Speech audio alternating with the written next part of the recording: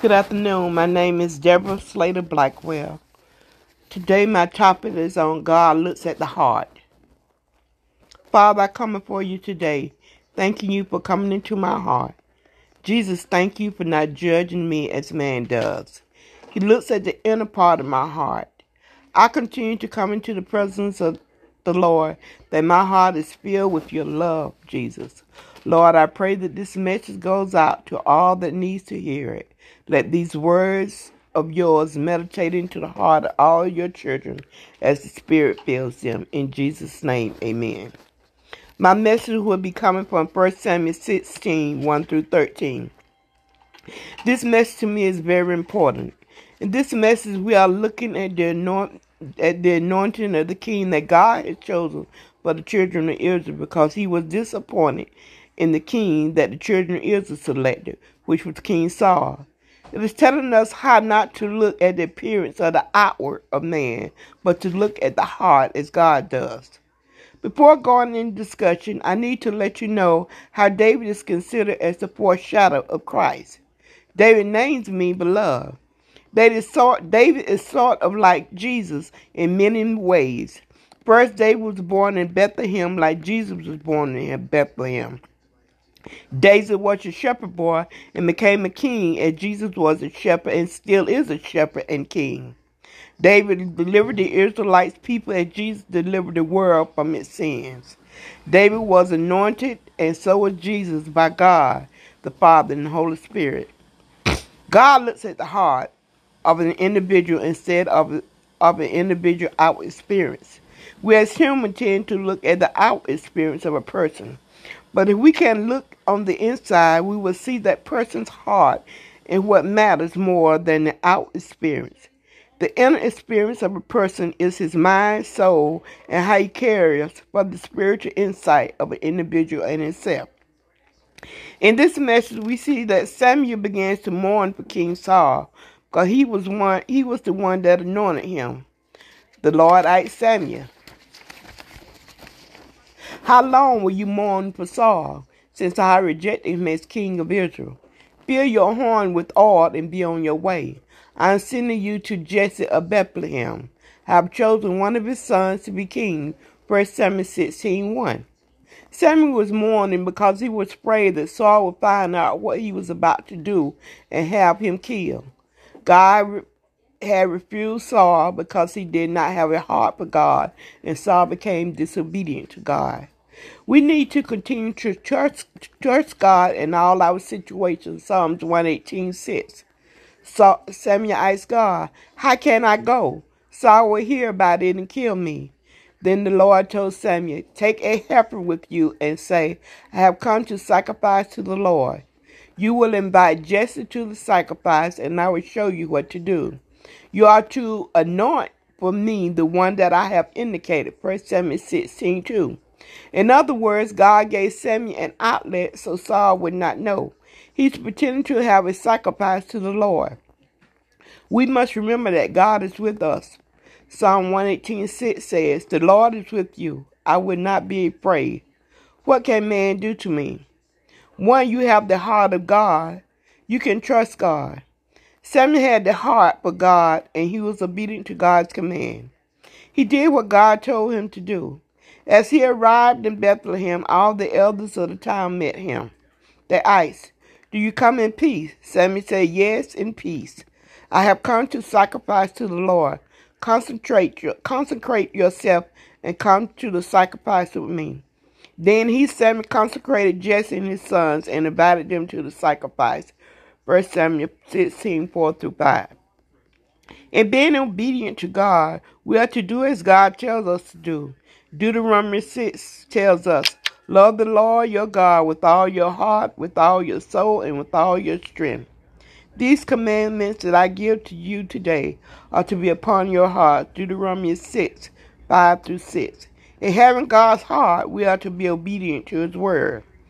As the people of the town arrived for the sacrifice, Samuel became nervous, but God reminded Samuel, "Do not consider his appearance or his height, for I have rejected him." God does not look at the things man looks at. Man looks at the outward appearance, but the Lord looks at the heart. Samuel looked at all of the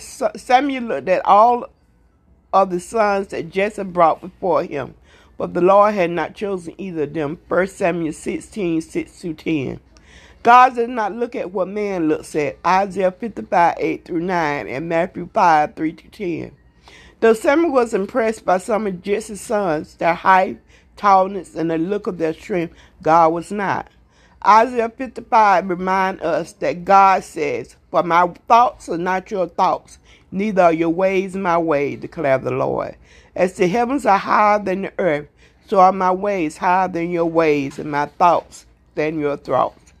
As we look at Jesus' Sermon on the Mount, he began with the Beatitude, "Blessed are the pure in spirit, for there is the kingdom of heaven. Blessed are those that mourn, for they shall be comforted. Blessed are the meek, for they shall inherit the earth." Matthew 5:3-5. We all think differently, and Jesus definitely does not think the way man thinks. Man looks at the outward appearance, but God looks at the heart. Like me, I was once told that I get the children and go and teach children church, but I'm not right at all. God saw in me what others did not see in me. I was being judged by the outward appearance instead of my heart. 2 Chronicles 16:9 say, "For the eyes of the Lord range throughout the earth, to strengthen those whose hearts are fully committed to him." God looks for individuals whose hearts are fully on him and obedient. Nobody can see your heart but God, God knows the heart of all men. 1 Kings 8:39. Samuel asked Jesse if that was all his sons, and Jesse said no. "They're still the youngest," Jesse replied, "but he's tending the sheep." Samuel said, "Send for him. We will not sit down until he rises." 1 Samuel 16:11. David was the baby of Jesse. It was like he did not matter. He was overlooked in everything. But we must remember how God sometimes chooses the youngest one to be over all. For instance, Rebekah knew that Jacob would be over Esau because God told her about them when they was in their womb. Look at the promised son of Abraham and Sarah, Isaac over Hagar's son Ishmael. Look at Joseph over his other brothers, even though Benjamin was the baby. God started working on Joseph from a young boy by giving him dreams of being over his brother. David was the eighth son of Jesse, which the number in the Bible stands for the beginning. If we look at what the Apostle Paul said in 1 Corinthians 1, we will understand where the Lord is coming from. God chose the foolish things of the world to shame the wise. God chose the weak things of the world to shame the strong. Let him who boast in the Lord. 1 Corinthians 12, 1:26-27. As Jesse sent for David, they waited. As they walked in, the Lord told Samuel, "Rise and anoint him. He is the one." 1 Samuel 16:12. David's countenance was happy. His eyes were shining and sparkling, and God saw his heart. As Samuel anointed David, he was filled with the Spirit. David was anointed in the presence of his brother. Though David was young, he had a heart for God. The same way that David was called to serve, we are called to serve and to be equipped with the Spirit of God, Jesus, Acts 1:8. Jesus telling believers the same thing he instructed his disciples to do. "But you will receive power when the Holy Spirit comes on you." We are called by God to do the same. David was a man after God's own heart. 1 Samuel 13:14. The heart is most important. We are to seek after God in that our heart should be always open to God. We are to be submissive to God, confess our sins, and repent to him. We are to worship God with our hearts by focusing on our spiritual growth. As a child of God, start judging others from their outward appearance. Do not let others' judgment stop you from doing what God has called you to do. Each of God's children has a gift, and we should all use our gift to serve, be a faithful minister in God's eyes and grace. 1 Peter 4:10. We should always look to God. John 1 says, "He was in the world, and though the world was made through him, the world did not recognize him. He came to that which was his own, but his own did not receive him.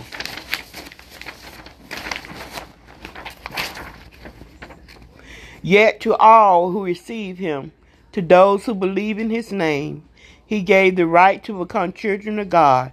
John 1:10-12. As believers, we need to search out and see the way God sees us. Instead of looking at the outward appearance, we need to look to the heart as God does. Father, thank you for this message. It truly brings love to my body, because there has been many that look at the outward appearance of others, or even judge others in ways that one should not. Before one can judge others, one needs to look to their life and see if they are living by the word of God. Are we going to church on Sundays and living a completely different life the other 6 days of the week by gossiping about others, not being a servant of God, and doing things that we are judging others for? We all need to clean our lives up, because there is only one perfect person. I pray that this message will get into the minds of those that need help. Others sees what God is trying to teach us about the heart instead of outward appearance. This is what he does. You may say, why? God may say, she is the right person because she has been obedient ever since I called her. Read these passages for yourself. Do not just sit and listen to my message. Study it. Meditate on it. Read it over and over. And by all means, ask the Holy Spirit to give you clarity. In Jesus' name, amen.